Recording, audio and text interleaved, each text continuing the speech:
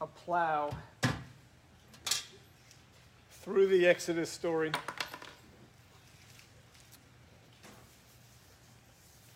To catch thank you. Did you bring an extra one? Uh-huh. Oh, good. This one's Good. I'll take it. toss that one. To catch an answer to the question that we asked last week. So I suppose it's better to say we're going to catch a confirmation of the answer to the question that we asked last week. So last week we asked the question, what does God want? And I told you the answer that you'll never, ever, ever, ever, ever again forget. What is it? Everyone forgot. That's okay. That's why we're back at it. Amen. God wants to be the center of everything. To every individual in here, to every one of his called out, marked, regenerated, born again, adopted saints, he wants to be the center of your life. Every aspect of it. Never, ever, ever, ever forget. Never complicate it. Keep it simple. He says the kingdom of heaven belongs to the children. You got to think about this simply. And God simply wants to be the center of your life. Every aspect he informs. Every aspect he's involved in. Every aspect he is a part of. There is zero part of our lives as we align with the Father's purposes, there is zero part of our lives that are detached from him. There's no aspect of our life that is separated from him. That's what God wants, to be the center of all of it. And today's message is meant to be an awesome word of encouragement. I know it's to the kids. I also believe it's specifically to the newlyweds, but certainly for all of us. That as God and when God is the center of every part of your life, life is amazing. And life works. And you are blessed, and you are protected, and you have significance, and you have peace and hope and joy that transcends and goes far beyond any of the circumstances you might be in. And I say that because of a theme that I see emerging, not specifically in our congregation, but just in the community around us. Everyone's holding their breath for 2021, right? Everyone is like, this year has been awful. I can't wait until 2021 so this year's behind us and everything's going to be good again. And there's this belief that like a turning of a page on the calendar is going to like flip a switch that makes everything good again. Yeah. Guess what? Probably not going to be that way. If the Bible has anything to say about it, 2021 is going to be worse. And 2022 is going to be worse than that. It's going to continue to get worse and worse and worse until the King returns. Okay? So if we ever think that our happiness and our joy in life going well and our marriage going well and our futures being bright, if we think that has anything to do with anything other than what the Lord is showing us right now, he wants you corrected, he wants me corrected, and he wants us to be encouraged that God being the center of every part of our life is the answer. The answer to what? Everything getting better. And he gets to decide, by the way, what better means. Okay, so God's desire is to be the center of every aspect of our life. I want to unpack that within the parameters of the Old Covenant. Okay, I want to see if we can identify the three things that we identified last week that essentially shows and is the fruit that God is indeed the center of our lives. So we mentioned 3 things that we can receive via his commandments as an answer to the question, what does God want? His commandments can give us a picture of that. But even more specifically, we can look at the life of Jesus, right? Are we all in agreement that Jesus had God at the center of his life? Yes. Right? We can be in agreement about that. Jesus was the perfect picture of a human fully connected to, fully surrendered by, fully led by, fully submissive to and obedient to the God of the Bible. Jesus walked that out perfectly. And the 3 aspects of his life that we identified were what? First works or intimacy. Did Christ have intimacy with the Father? Times when he just went to go be alone with Papa.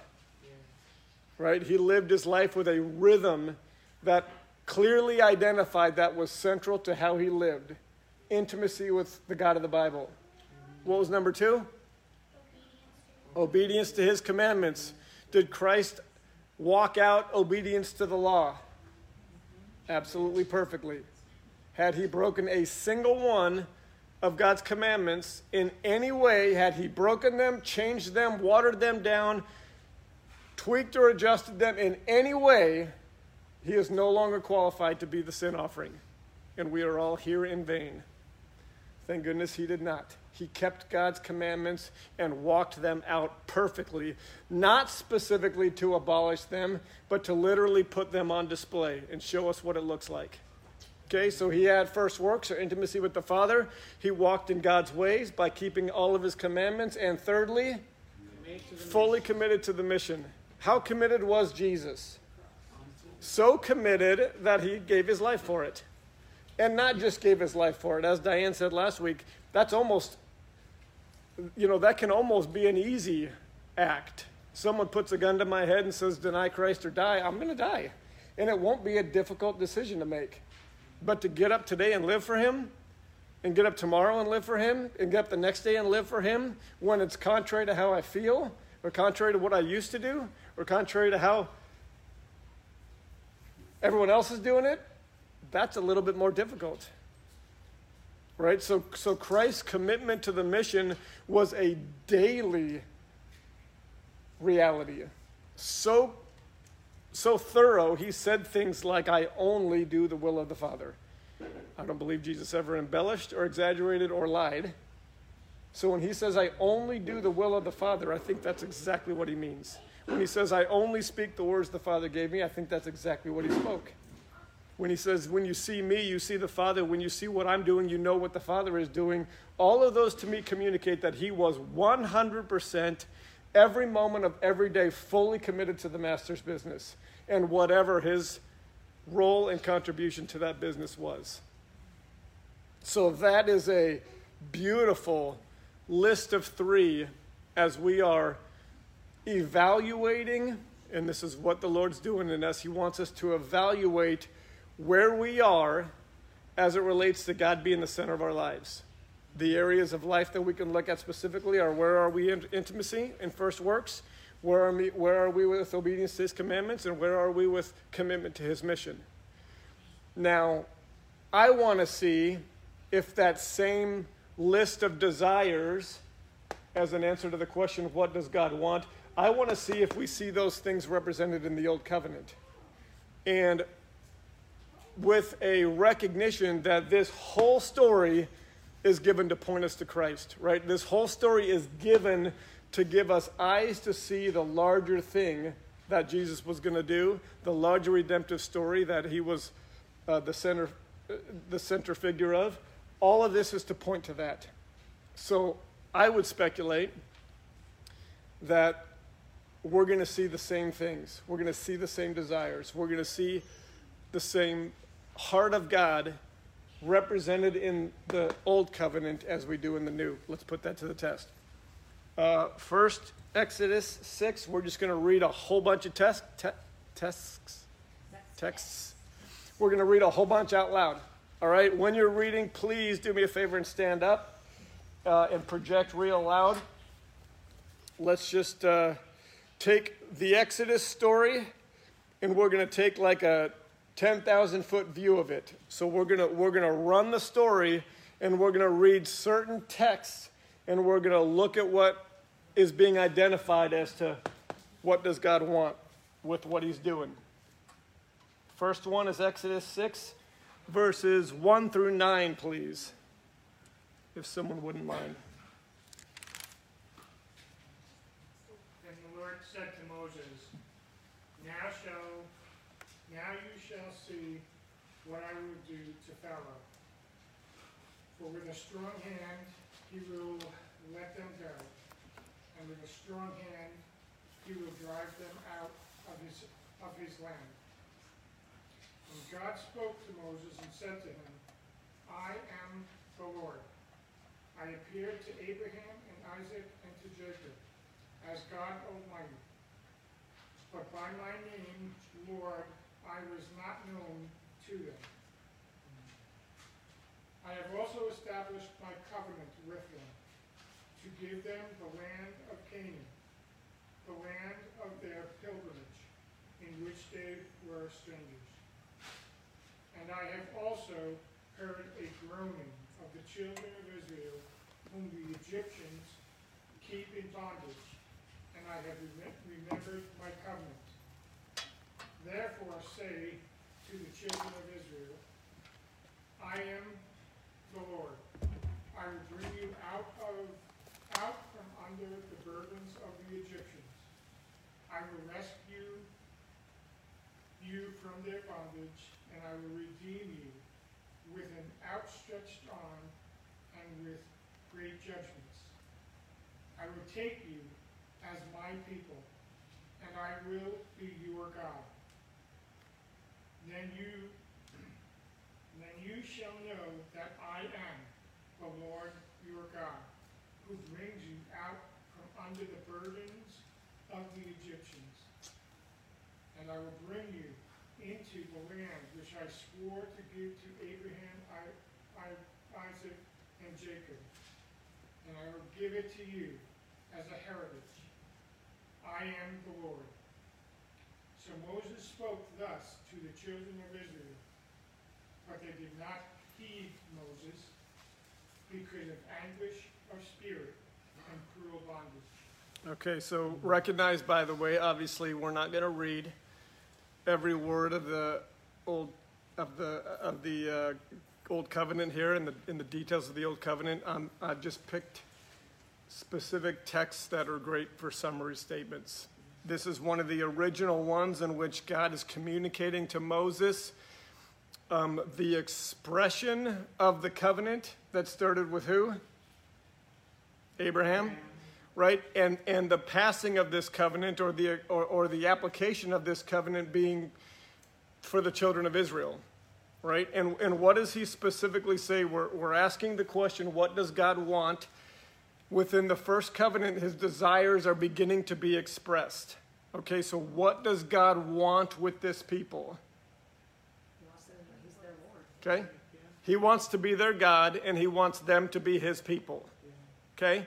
Did Abraham, Isaac, and Israel know him in that way? Sort of. He said, I revealed myself to them, but they did not know my name, the Lord. Right? So there was this revelation of who God is, but he wants to show more. Okay, so he wants to call this, I'm just going to list a few things here.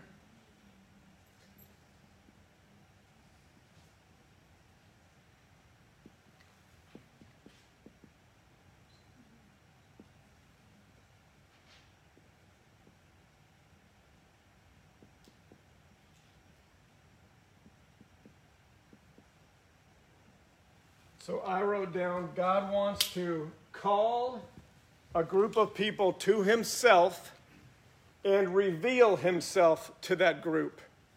Everyone see those two things in that text? Okay? I will take you as my people. I will be your God. You shall know that I am the Lord your God who brings you out from the yoke of the Egyptians. So he wants to reveal himself. As he calls a group of people to himself, He wants to reveal himself to that group so that indeed they will be his people and he will be their God. Okay? Now, Exodus 8. So we know what he has to call them out from, right? Where are the people of Israel right now? What's their status? They're Slaves in Egypt. Okay, so now we're going to hit on an aspect of the plagues that is often overlooked, but I think it communicates something very, very specific that God wants to do. We're answering the question, what does God want? We're looking at the Old Covenant story to answer that question. So far, he wants to call a group unto himself and reveal himself to them. Now, verse 8, someone read please 22 and 23 of chapter 8.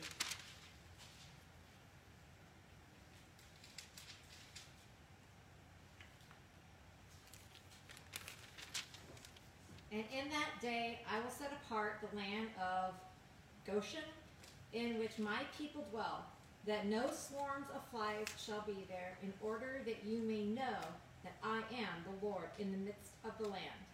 I will make a difference between my people and your people. Tomorrow this sign shall be... That's it. Okay, read 23 again. This is the plague of what? Flies. Okay? God is getting ready to show that the flies are only going to affect one side. Listen to how the word communicates it. Listen to the words of Scripture as they reveal God's heart and God's why. I will make a difference between my people and your people. Tomorrow this sign shall be.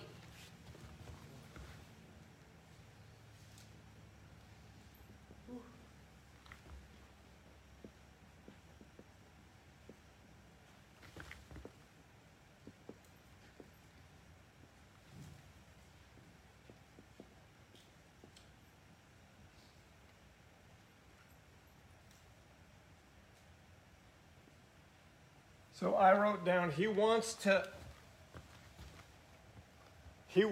show a clear distinction between his people and everybody else. Okay, so let's read a couple more that communicate the same thing. Let's go to another plague. Chapter 9, the plague of livestock. Someone please read verses 1 through 4. Then the Lord said to Moses, "Go into Pharaoh and say to him, 'This is what the Lord, the God of the Hebrews, says. Let my people go, so that they may worship me. But if you refuse, let them go and keep holding them. Then the Lord's hand will bring a severe plague against your livestock in the field, the horses, donkeys, camels, herds, and flocks. But the Lord will make a distinction between the livestock of Israel and the livestock of Egypt, so that nothing of all that the Israelites own will die.'" Are we here starting to hear clearly? Next one, chapter 9, verse 26. Hail.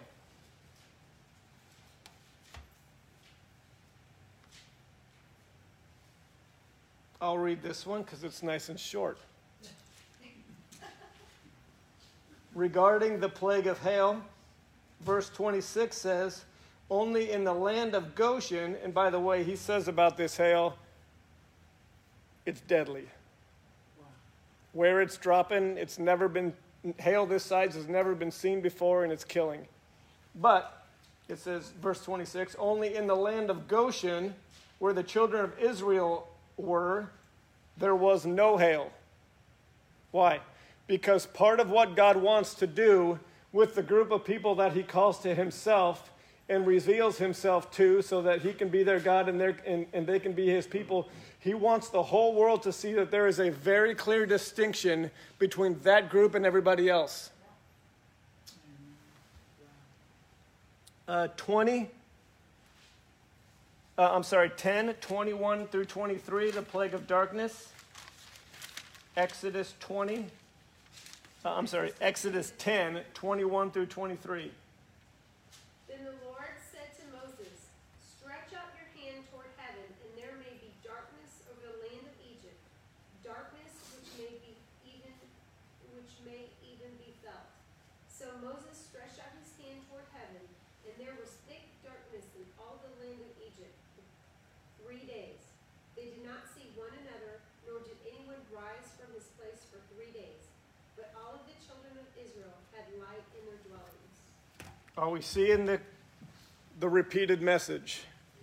In the plagues, there's 2 repeated messages that often get missed. The first one we haven't mentioned yet today, but I've done a teaching on it in the past, so hopefully you remember. For every single plague, and every single time Moses went to Pharaoh, he always said, let my people go, speaking for God, let my people go so that what? They can worship me. They can serve me. They can hold a feast for me in the wilderness. They can worship me. They can serve me. They can hold a feast for me in the wilderness. So they can worship me. So they can serve me. So they can hold a feast for me in the wilderness. Right? This is why does God call people out? Why does God call a group of people to himself? Right? He doesn't save just to save. He saves for a reason. Because he wants something with this group of people. As they recognize he is God and they are his, he begins to establish a clear distinction between them and everybody else. This group that worships him, this group that serves him, this group that's called out by him, their lives are different. Somehow, some way, what's going on to the whole rest of the world doesn't happen to these guys. Right? This is a very clear message God's given. And it culminates, the final act of this calling out follows the same pattern. And we all know the story. God warns that the death angel is coming. Imminent death is coming. And he says to the ones that he is calling to himself, you can be saved from this imminent death by following very specific instructions.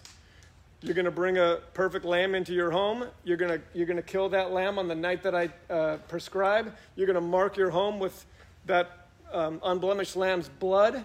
And when the destroyer passes over the land, you will be spared from that imminent death. And that will be the final judgment upon Pharaoh and Egypt. And he is going to release you from that moment. It follows in the same pattern that God is calling a specific group out to himself, that he is revealing himself to that group, and he is showing that between that group and the rest of the world, there is a dramatic distinction.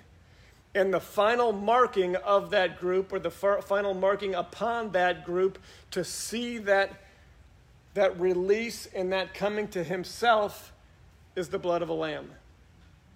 Remember, all this points, all this prophesies, all this promises something larger that's to come. Okay, let's keep going with the story. Now let's go to Exodus 16. The first instruction that God gives the children of Israel. Anyone know what it's regarding?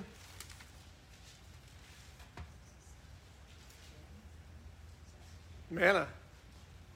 It's sort of about manna, but it's about something larger. Okay, so let's read. We're still answering the question, what does God want? Based on the Old Covenant and the Exodus story, what does the Word, what's written communicate that the God of the Bible wants? Exodus 16, verses 4 and 5, please.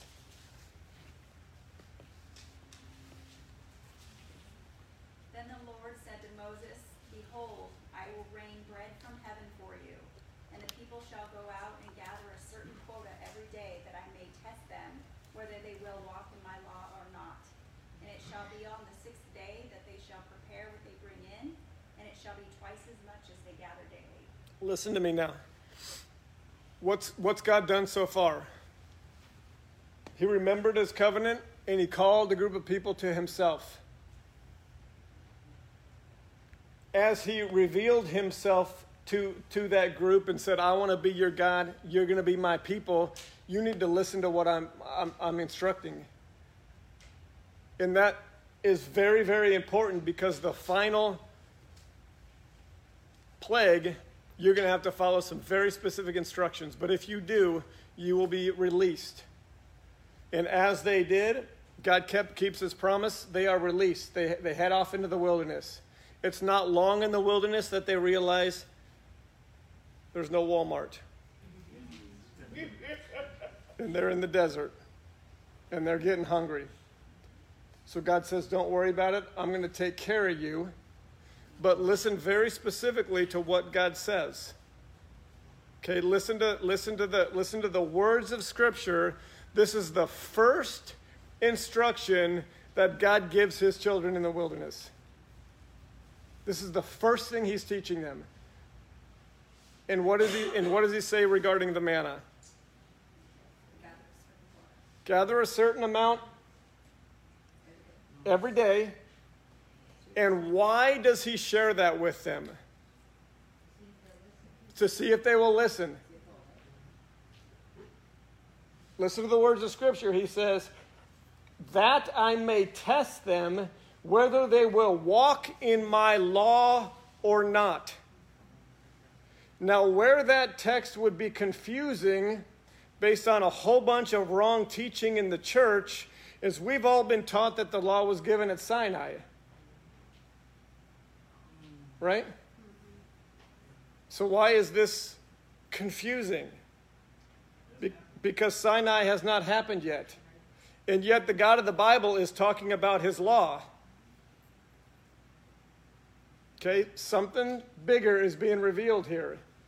And what is he teaching regarding his law that is already established? What is this teaching of the law of God highlighting is already established? Sabbath. Sabbath is already established. Do not be confused ever, saints, that the Sabbath is a Jewish thing, right? Or given to the Jews. There is no tribe of Judah at this point, therefore there is no Jew, therefore there is no Judaism. But Sabbath is established, and Sabbath is being taught. Why? Because Sabbath is God's, and for God's people. And it's the first thing that he tests his people with once they're in the wilderness, because he wants to know. I'm going to be your God. I want you to be my people, and I'm beginning to communicate to you what that entails. If you want to be my people, and you want me to be your God, you need to know my ways. You need to know my laws. You need to know my statutes and my judgments and my precepts and my ordinances. And you need to keep them. Okay, let's go on. Exodus 16, 27 through 30. Now it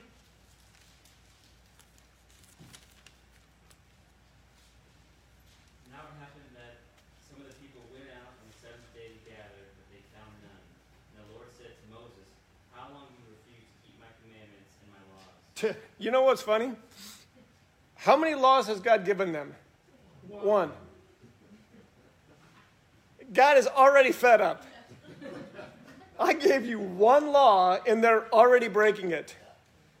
The language is hilarious to me. How long is this going to continue? In the same chapter. I mean, this has to be days, right? We don't know exactly, but it seems like it's rather quick. God's already fed up with it. But listen, we're answering a question here. What does God want?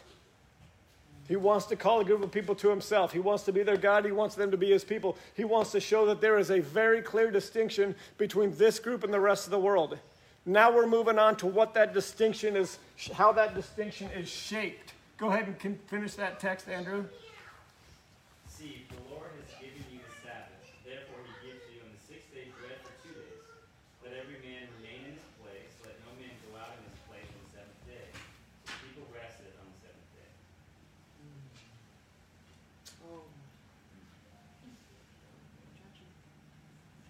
I had us read that passage to recognize that this first thing that God was teaching his people was not about manna. It was about Sabbath. The very first thing that God teaches his set-apart people that he is calling to himself was Sabbath. Okay? There's more, though. How can there be more? They haven't been to Sinai yet. God's ways are eternal. God's ways are his. God's ways are not Jewish.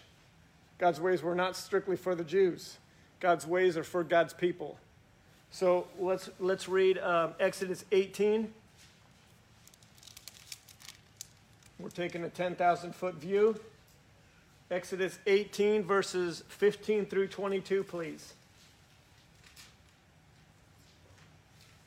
And Moses said to his father-in-law, because the people come to me to inquire of God. When they have a difficulty, they come to me, and I judge between one and another, and I make known the statutes of God and his laws. Okay, so what do we know about Moses at this point? Somehow, some way, he knows what? God's laws. He knows that the God of the Bible has a way to live. He knows that the God of the Bible has specific instructions for human beings to live by. Somehow, some way, Moses knows that at this point.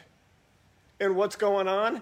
He's leading this giant group of people in the wilderness, and whenever this group of people has a question or confusion or conflict about how to live, they come to Moses, and Moses instructs them in what?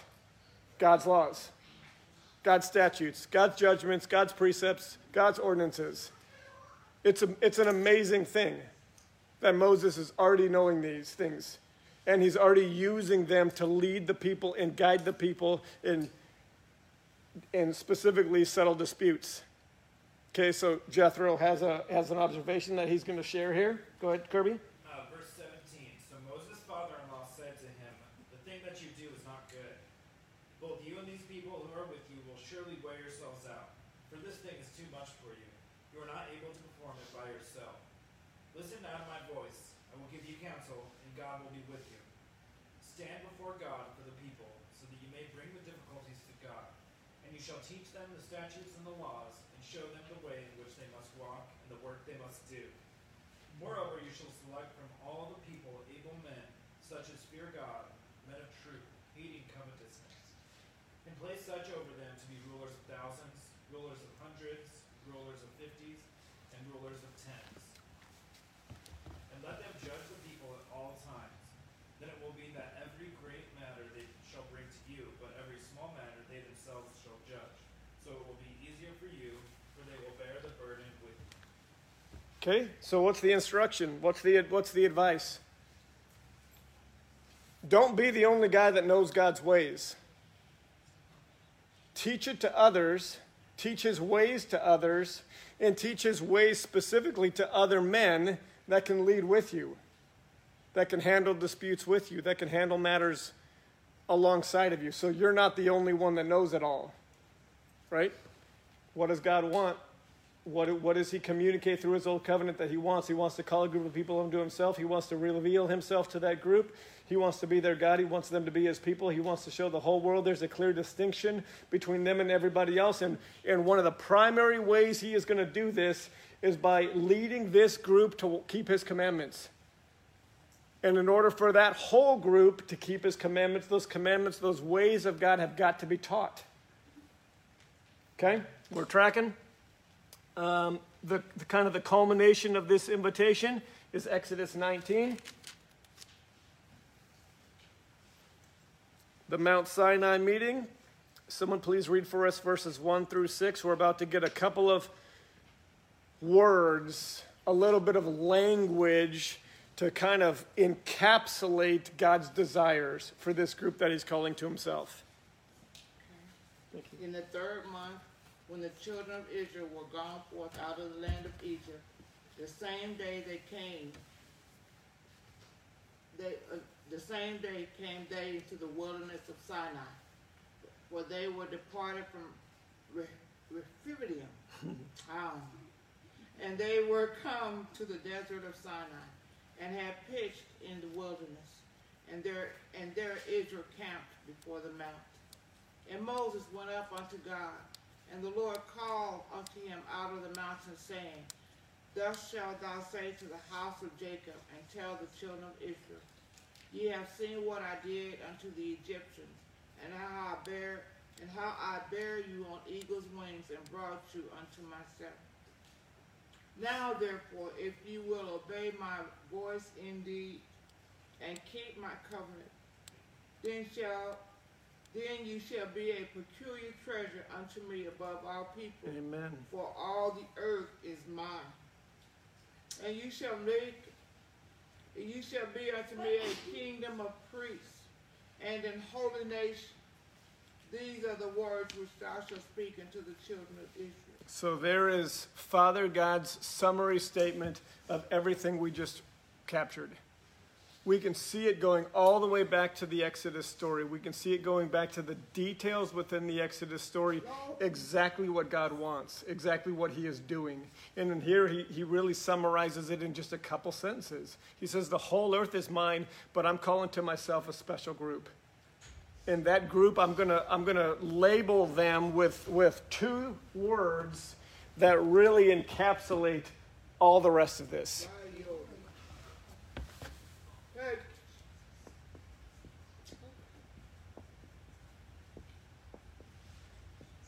This is going to be a nation of priests, and they are going to be holy.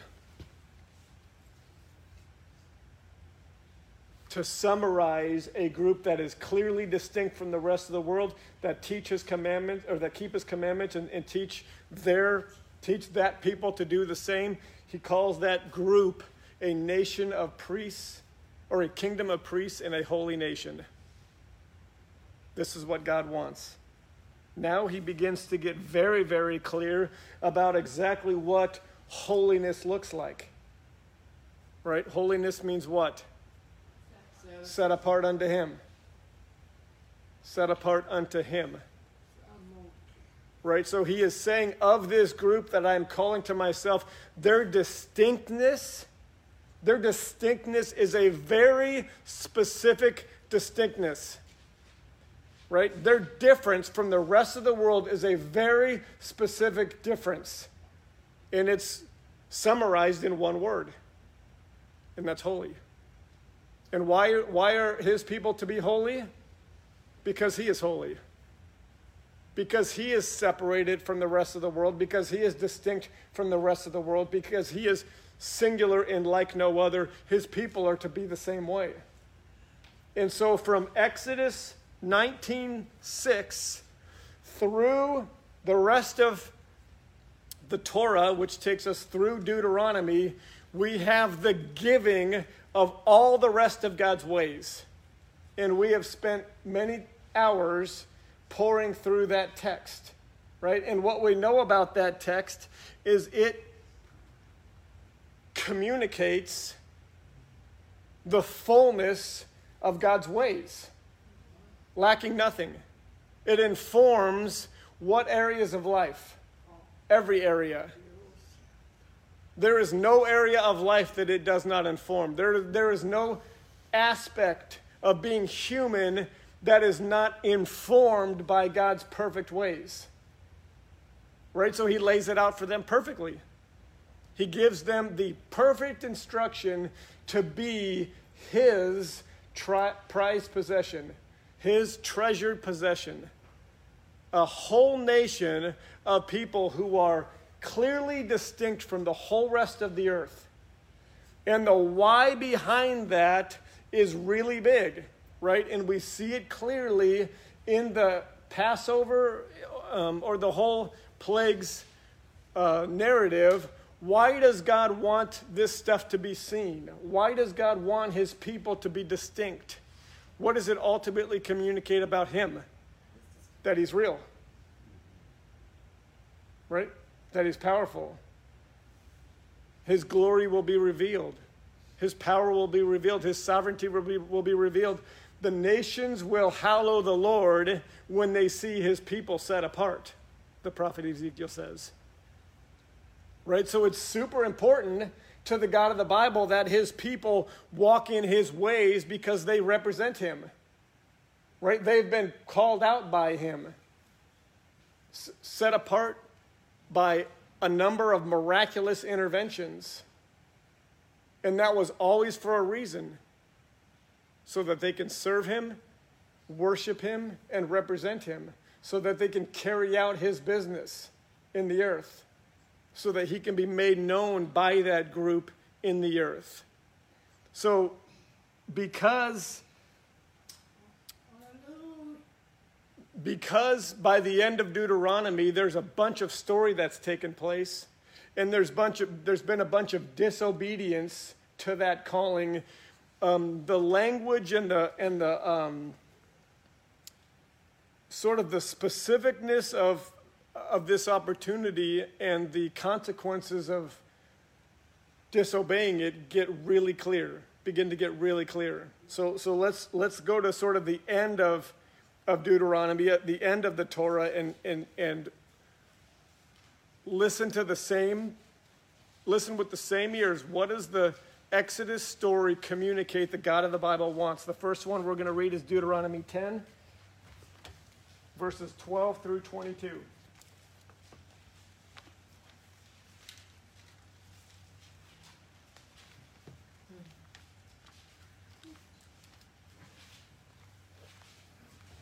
Sometimes the paragraph headings just do a great job of preparing us to hear what God is saying. So what I just said is that God has called a group of people to be priests in the earth and holy unto him, distinct and set apart from the rest of the world. And he gives perfect instruction on how to go about doing that. And now at the end of the story, he's having to deal with the second generation, so he's sort of having to repeat himself, if you will. And when he repeats himself, he does so with awesome clarity. So this is a great paragraph because God's basically getting ready to share through Moses, look, here's the essence of the law.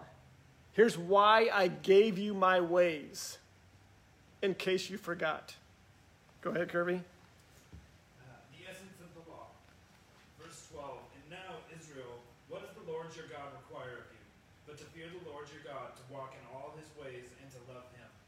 To serve the Lord your God with all your heart and with all your soul, and to keep the commandments of the Lord and his statutes, which I command you today for your good. Okay, so if you ever want to wonder what the Old Covenant communicates, the God of the Bible wants, you just read it in a beautiful summary text. Go ahead, Kirby. Verse 14, indeed, heaven and the highest heavens belong to the Lord your God, also the earth with all that is in it. The Lord delighted only in your fathers to love them, and he chose their descendants after them, you above all peoples, as it is this day. Therefore circumcise the foreskin of your heart, and be stiff-necked no longer. For the Lord your God is God of gods and Lord of lords, the great God, mighty and awesome, who shows no partiality nor takes a bribe.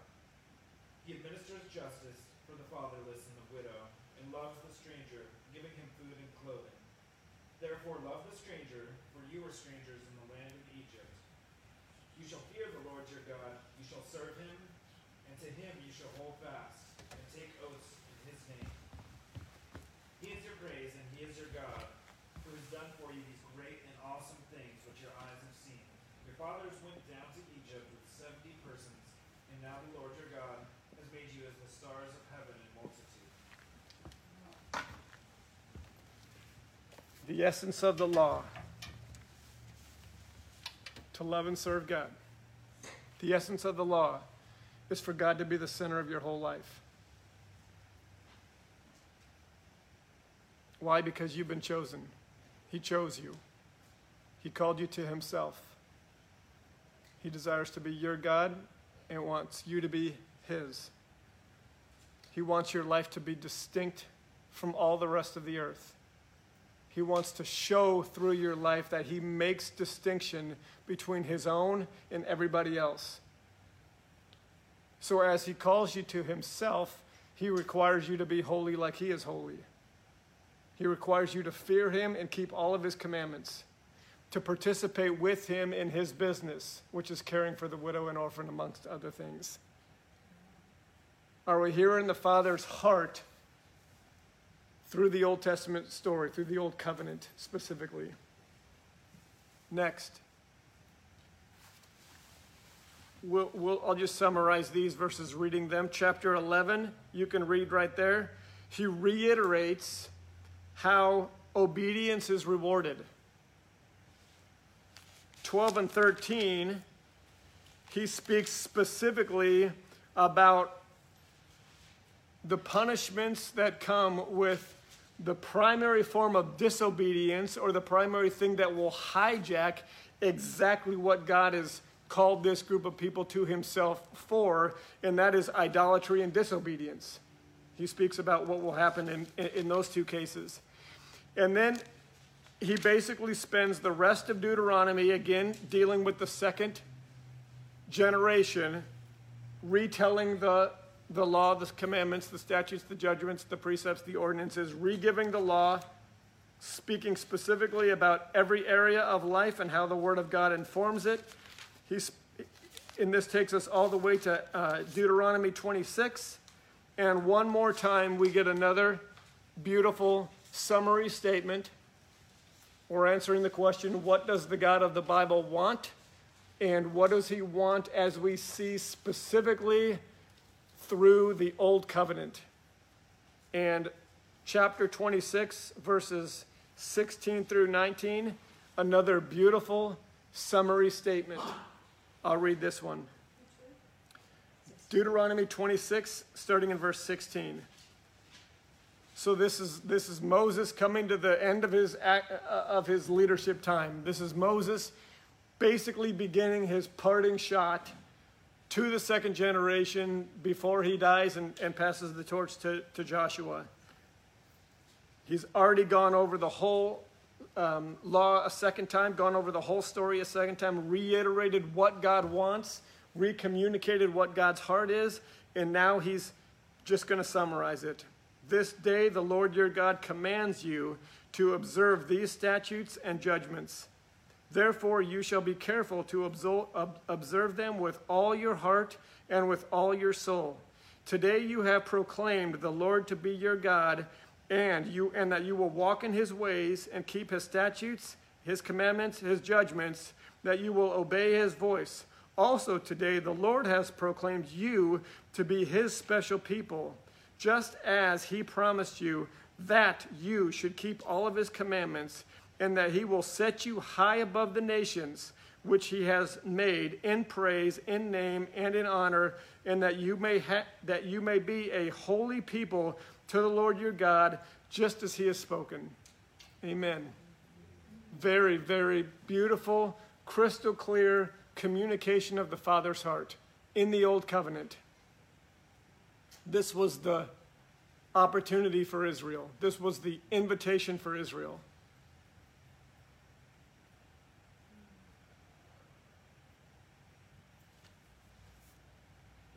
Chapter 27 then highlights something that I want to just put on your mind and then want you to shelve for just a second. What does Moses command the people to do in the beginning of chapter 27?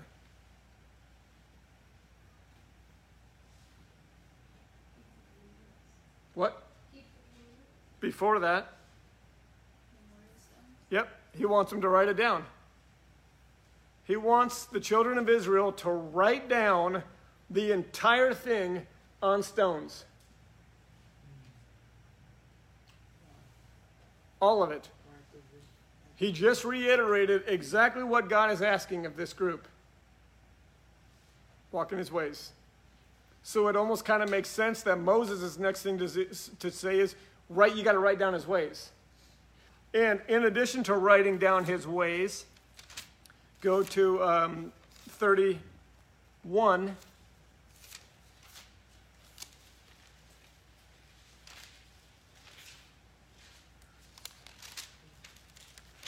By the way,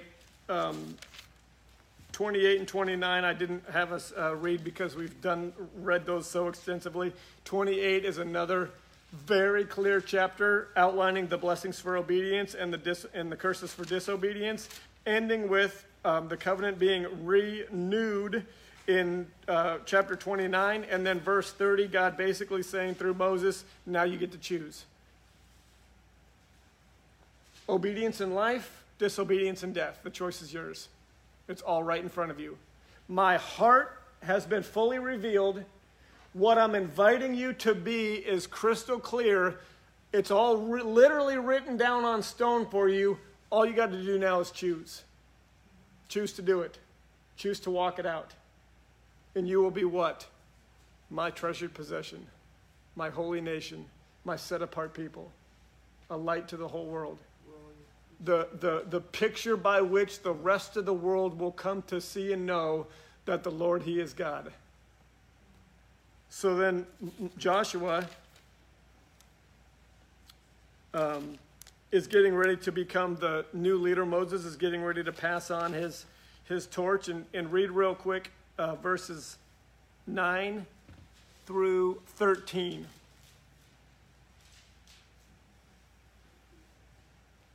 Deuteronomy 31, 9 through 13. Moses wrote down this law and gave it to the priests, the sons of Levi, who carried the ark of the Lord's covenant, and to all the elders of Israel. Moses commanded them, at the end of every 7 years, at the appointed time in the year of debt cancellation, during the festival of booths, when all Israel assembles in the presence of the Lord your God at the place He chooses, you are to read this law aloud before all Israel. Gather the people, men, women, children, and foreigners living within your gates, so that they may listen and learn to fear the Lord your God. And be careful to follow all the words of this law.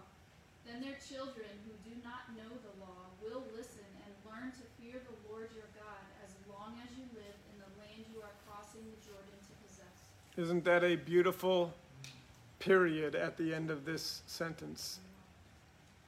Such a beautiful parting instruction. Now that you have His ways, now that you have His laws, His commandments, His statutes, His precepts, now that it's all written down, now what do you got to do? Teach it. Teach it to who? Everybody. Specifically the children. Why? Because that is what ensures that this calling and invitation and opportunity stays and is passed on generationally. Okay, but here's what I want you to think about and remember. The law had to be written on stones. The law had to be reread every 7 years. The law had to be taught externally. And the effort to walk this out is all external. It is just a flat-out human effort invitation at this point. Everyone recognize that? Okay? So that would help us to then answer the question, what went wrong? Right? Why didn't this work? Is it in Hebrews where it said it wasn't mixed with faith? Okay, there's multiple reasons, many of which are identified in Hebrews. Let's just read a couple of quick verses because I think there's something specific the Lord wants us to hone in on. First one is Galatians 5 and 17.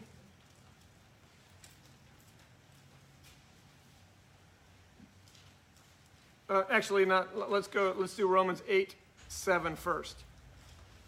Someone else, go ahead and find Galatians 5:17. Someone else can find 1 Corinthians 13:14. We want to know why this didn't work. God was very clear in the Old Covenant what He wanted. Crystal clear. He gave very clear instructions. He re-gave those very clear instructions. He added with those instructions not just the opportunity that was being given, but the consequences if that opportunity was not embraced. He could not have been more clear what He wanted. He wanted to call a group of people to Himself. He wanted to reveal Himself to that group. He wanted to show the whole world that this group is different because they belong to the God of the Bible. He wanted their whole way of life, every aspect of their life, to be set apart and different and distinct. He wanted to teach them to be an entire nation that was different from the rest of the world. A special group, treasured and prized by the God of the Bible, clearly identified by the distinction of how they lived and loved and cared for one another. He gave them literally, word for word, written instruction on how to carry it out. Deuteronomy 30 said this is not that far off. You do not have to go to the other side of the ocean to get it. You do not have to go up to space, up to heaven to retrieve it. It is right in front of you. It is on your lips and in front of your face. You just got to choose to do it. Somehow, some way, it failed. And Lizzie's first comment was, they were human. So what does that really mean? What does that ultimately communicate? What's Romans 8:7 say? Because the carnal mind is enmity against God, for it is not subject to the law of God, nor indeed can be. Okay? What is the carnal mind? The human mind. The carnal mind is the human mind. Let's just make this super simple. What does enmity mean? The enemy. Okay, so let me just clarify with a couple of words here exactly what Paul is saying here. He's saying a human being, the human mind, is at war with God. And the specific way in which that is walked out is what, Michael?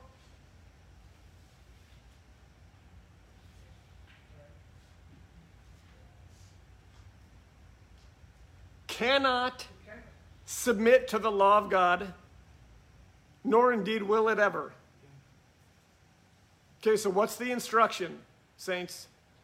What's the heart of God as revealed in the Old Covenant? For a people group to be distinct from the rest of the world, specifically by doing what? Walking in God's ways. What does Paul say in Romans 8:7? A human being can't do that. Wow. Curveball. Did God screw that up or what? Okay, let's keep reading. Galatians 5:17. Let me read Romans 8 one more time again.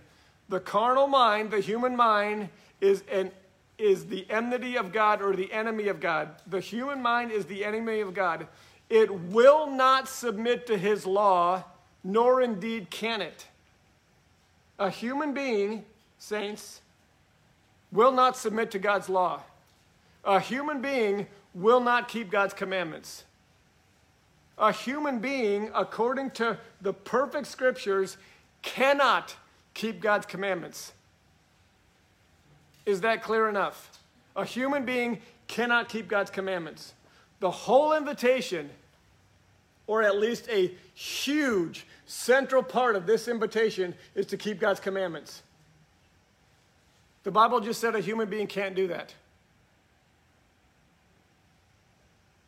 Galatians 5:17.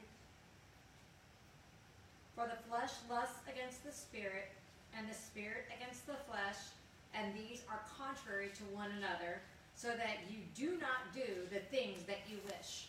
Okay, one more time. Let's just use the human word.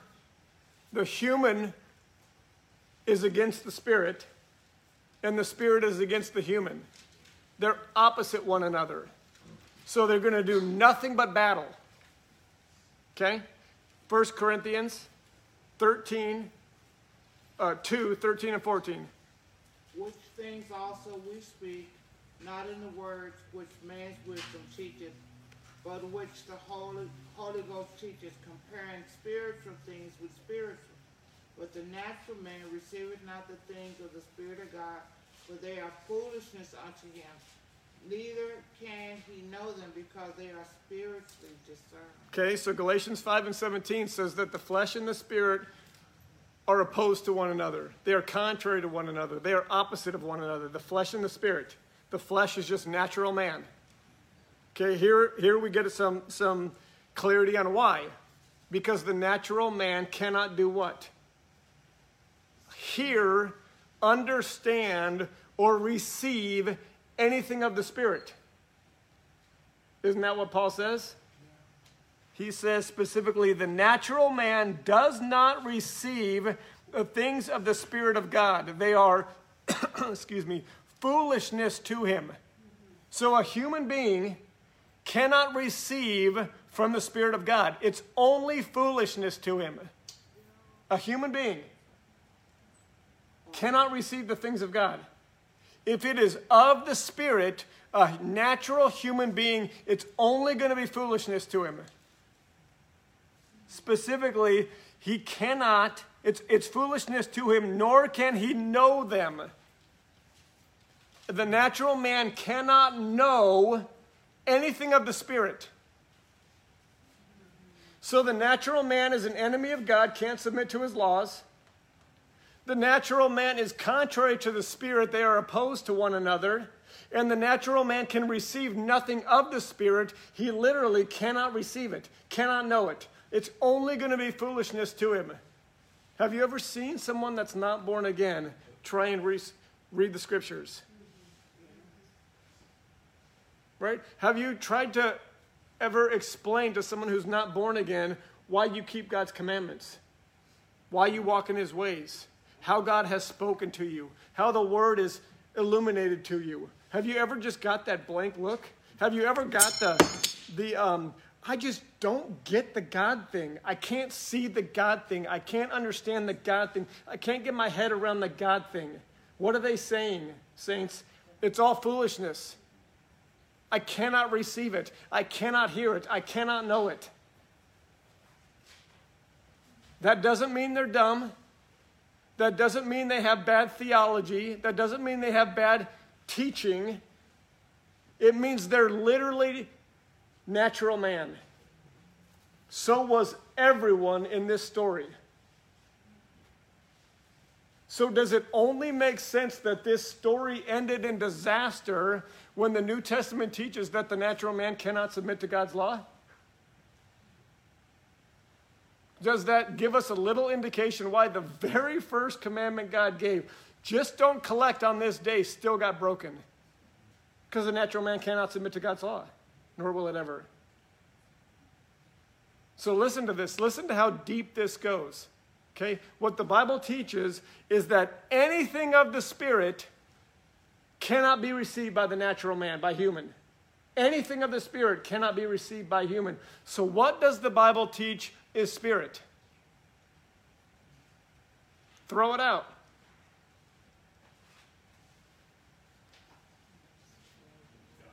God. Okay, that's a good place to start. John 4:24. God is what? God is Spirit. The Word says that the natural man cannot know Spirit, cannot know the Spirit, cannot know the things of the Spirit, cannot submit to the Spirit. The Spirit is only foolishness to the natural man. Let's start at the very top. God is Spirit. Is it starting to make sense why those who are not born again are so lost? Okay, what else is Spirit? What's Romans 7:14? What does Paul say? The law is Spirit. For we know that the law is spiritual. So does it make sense that to someone that is not born again, the laws of God are going to be absolutely misunderstood and not known in any way? And who's the perfect example of this in Scripture? The Pharisees. Right? The Word teaches that the natural man cannot submit to the law of God. So for the Pharisees to try and submit to what they believed were God's law necessarily mean they'd have to change it, which they did, and dilute it, which they did, and add to it, which they did, and subtract from it, which they did, and do it for all the wrong reasons, which they did. Right? So the natural man is at war with God, at war with the Spirit, cannot submit to the law of God. Foolishness, anything of the Spirit is foolishness to him. God is Spirit. The law is Spirit. What else is Spirit? How about Jesus' words? Right? The words that I speak to you are what? Spirit and life. So what chance does the natural man have? What chance, saints, does the natural man have? What is the entire Old Covenant intended to communicate to us? We absolutely have zero chance of doing this on our own. We have zero chance for salvation. We have zero chance to know God. We have zero chance to want to worship. We have zero chance to submit to his ways. We have zero chance of being set apart. We have zero chance of embracing holiness. We have zero chance of any part of God in our life as a natural human being. Cannot know God, cannot submit to his ways, cannot understand the word of Jesus. There's probably way more, but those three are a pretty darn good, thorough communication of exactly what is not available to us as a natural man.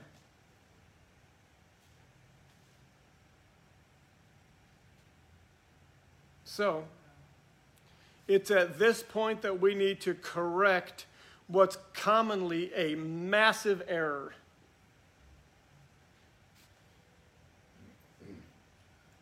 Everyone's attention peaked? Because you need to hear this. It's super important. Because the things that I've communicated thus far this morning are very clear, God's expectations in the Old Covenant, the opportunity that he was giving to the ones that he was calling to himself, the specific instructions of what he wanted from them and for them, how critical obedience and keeping his laws and commandments and statutes and judgments and precepts were to that invitation. Then we get to the New Testament and we read these passages and say, look, Paul says, we can't submit to the law. We can't know God. We can't keep his commandments. We'll never be subject to his commandments.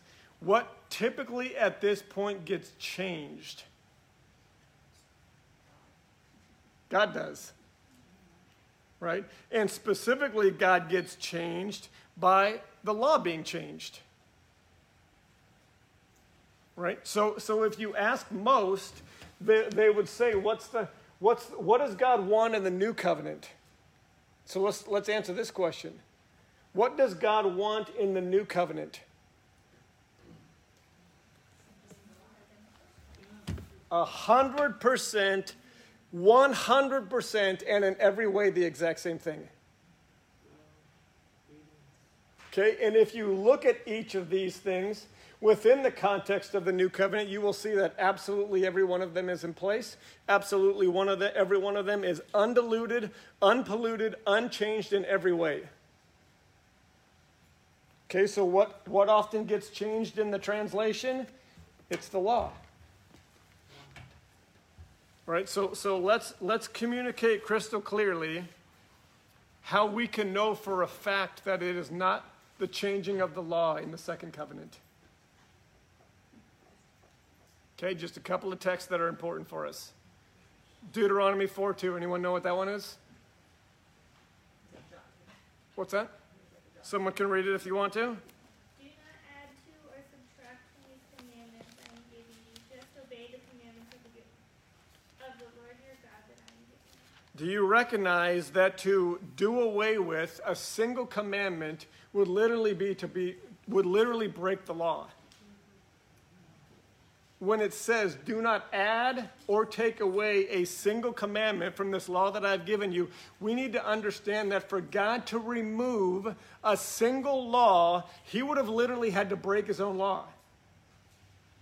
We recognize that? God would have had to break his own law to eliminate anything, to change anything, twist anything, dilute anything, add or subtract in any way. He would have had to break his own commandment. Okay, now let's read Psalm 119, 142. Someone may know this one. Your righteousness is an everlasting righteousness, and your law is truth.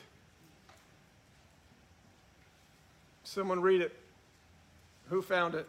Your righteousness is an everlasting righteousness, and your law is truth. So for the law to be changed, we're confronting a massive lie, saints. The massive lie is that in the second covenant, the law is changed. Why is it so important that we expose this lie? Because we just got done saying that the whole Old Covenant story so vividly, crystal clearly, unambiguously, I have a hard time saying that, communicates how central God's law is to his expectations, his desires, what God wants, what the God of the Bible wants. The heart of the distinctness of the people of God are that we walk in his ways. So what a beautiful lie of the enemy to try and come in at some point and say the ways aren't necessary anymore. The ways don't matter. The ways been changed. The ways are Jewish. The ways are Old Covenant. The ways are Old Testament. The ways are done away with. The ways are nailed to the cross. The ways are abolished. And every other incantation that has been taught to come against God's perfect law. It cannot be changed. Why? Literally, to change it would be to break it. God's not going to break his own law. The word says that the law is truth. Is God going to change truth? What truth is he going to eliminate? What truth is he going to water down? What truth is he going to erase? His laws are truth, and truth doesn't change. How about John 16:13? That when the Spirit of truth comes, he will lead you into all truth. Right? So the truth and the Holy Spirit are literally like one and the same. So again, to change the law would be to change things that are never, ever, ever going to change. How about Romans 7:12? Just something Paul happens to call the law, the commandments. What does he call them? Your commandments are holy, or your law is holy, and the commandments holy, righteous, and good. So if the law is truth, if the law comes from the Father, if the law is holy, righteous, and good, what if it needs to change? It's such an insult to the God of the Bible to say that he went through all of this and it ended in such a failure. What needed to change is God's ways. What needed to change is God's commandments. What needed to change is his perfect instruction. That's what needed to be dealt with. So human beings can continue to be whatever we want to be, continue to live however we want to live, as long as we say a prayer, God's will is being done. Right? This is God's will. And it's never changed. What's the last prophet speak? Malachi 3:6 or so, or 6 and 8. I am the Lord and I what? Do not change. What God wants will never change. It will never change. What does God want? He wants to call a group of people to himself. What does he want to do with that group of people? Reveal himself to them so that he can be their God and they can be his people. He wants to show in those people's lives an incredible distinction between them and the rest of the world by specifically keeping his commandments and making sure those commandments are taught all the way down through, by walking in his ways. That people group are going to be a set-apart, holy group of priests and kings. And they will participate in the master's business. None of that has changed in the second covenant. It is an absolute lie and deception and bewitchment on the body of Christ to believe that what needed to change was the law.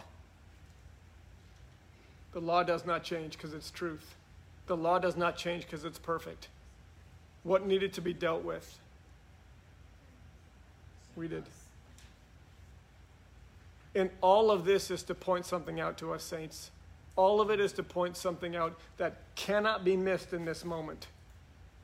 And here's where this meets us where the Lord has us right now. We hopefully are in the are in the process of honestly evaluating where each of us sit.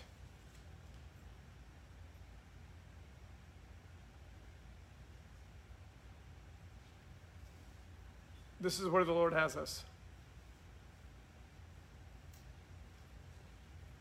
He wants this congregation, and specifically everyone sitting here, he wants us to be honest and courageous and trust him enough to hear, he is saying, I want you to know where you're sitting right now. Where you're sitting in regards to what? Me being the center of your whole life.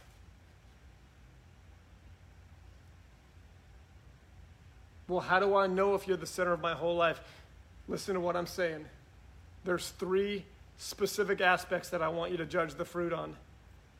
I want you to judge the fruit of your intimacy with me. What is that? Your first works. What are first works? Times that you spend with me alone. Not for shame or condemnation or anything like that. I just want you to be honest. Where are you and I intimacy-wise? And secondly, where are you at regarding walking in my ways?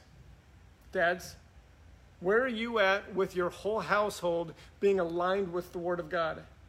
Moms, where are you at with the Word of God being taught to your children? Couples, newlyweds, where are you at with your marriage being perfectly aligned with the ordering that God has established? Saints, every one of us, where are we at with the clear commandments of Scripture?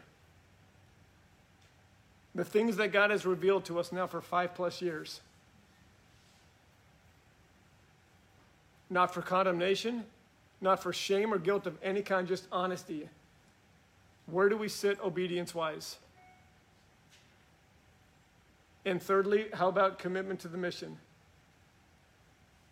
What part of your life do you see as belonging to the Father to do with as he sees fit? How often on a daily basis are you hearing from the Holy Spirit specific assignments? How often on a regular basis are you being placed in front of people and God is giving you words to speak? Who have you led to the Lord? Who have you taught his commandments to?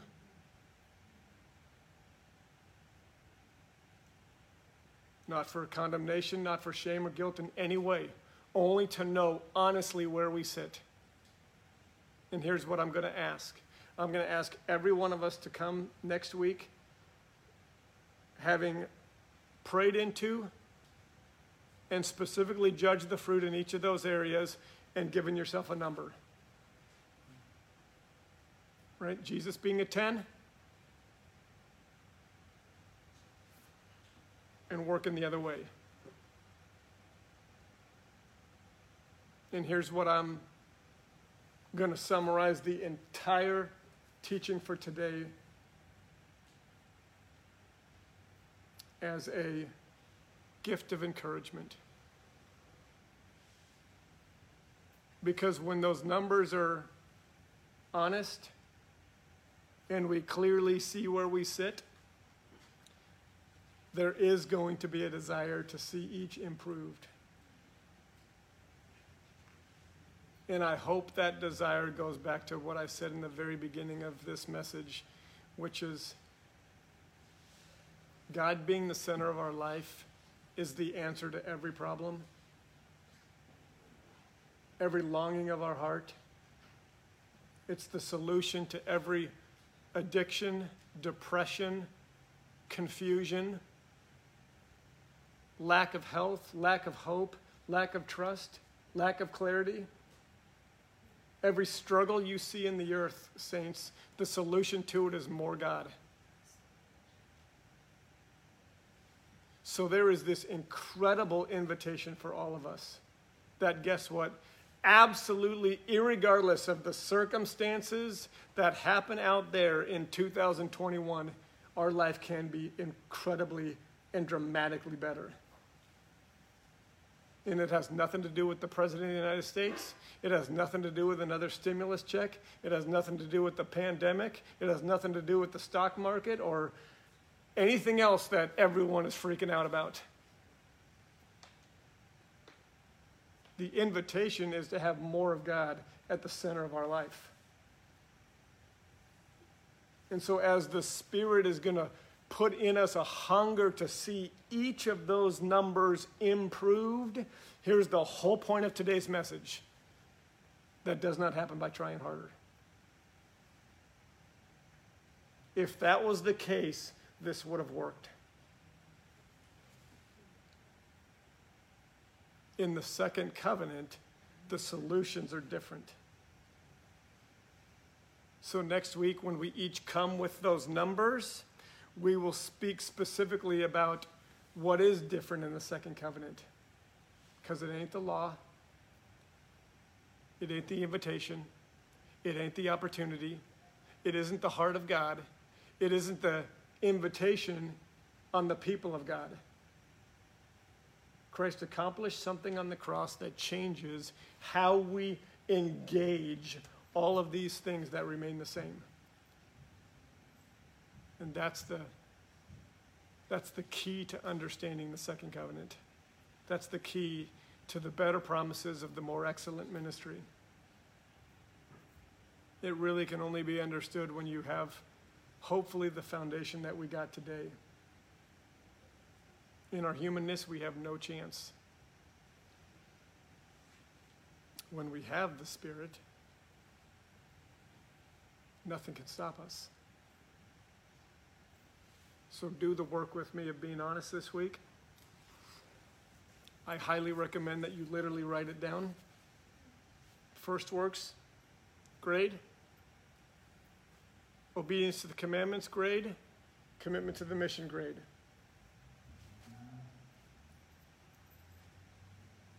And I pray that the Spirit would give each of us honesty as we evaluate each of those areas, to know specifically where we sit, to be highly encouraged by the opportunity in front of us.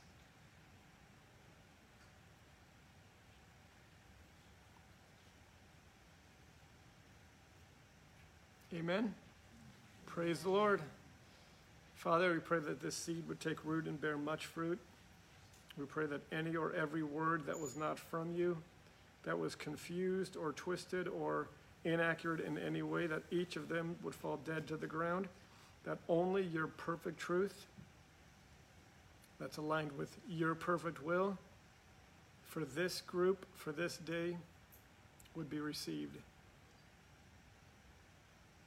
I pray for eyes to be opened. I pray for a spirit of wisdom and revelation in the knowledge of God, that we might know the hope to which we've been called, the inheritance that we have as your saints, and the incredible power that we have when we believe. We pray that the specific promises and gifts, our inheritance as heirs in the new covenant, that we would fully recognize them for what they are, that we would fully take hold of them in this next season.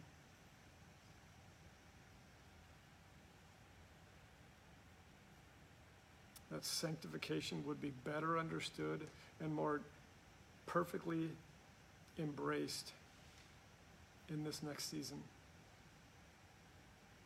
That each of us would be shown very clear, perfect next steps on how to draw closer to you and see you seated perfectly at the center of every part of our life.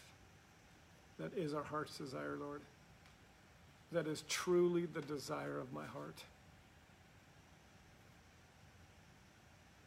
My greatest desire, my greatest hunger, my greatest aspiration is to see you seated at the center of every part of my life. Would you open my eyes to where the next steps are?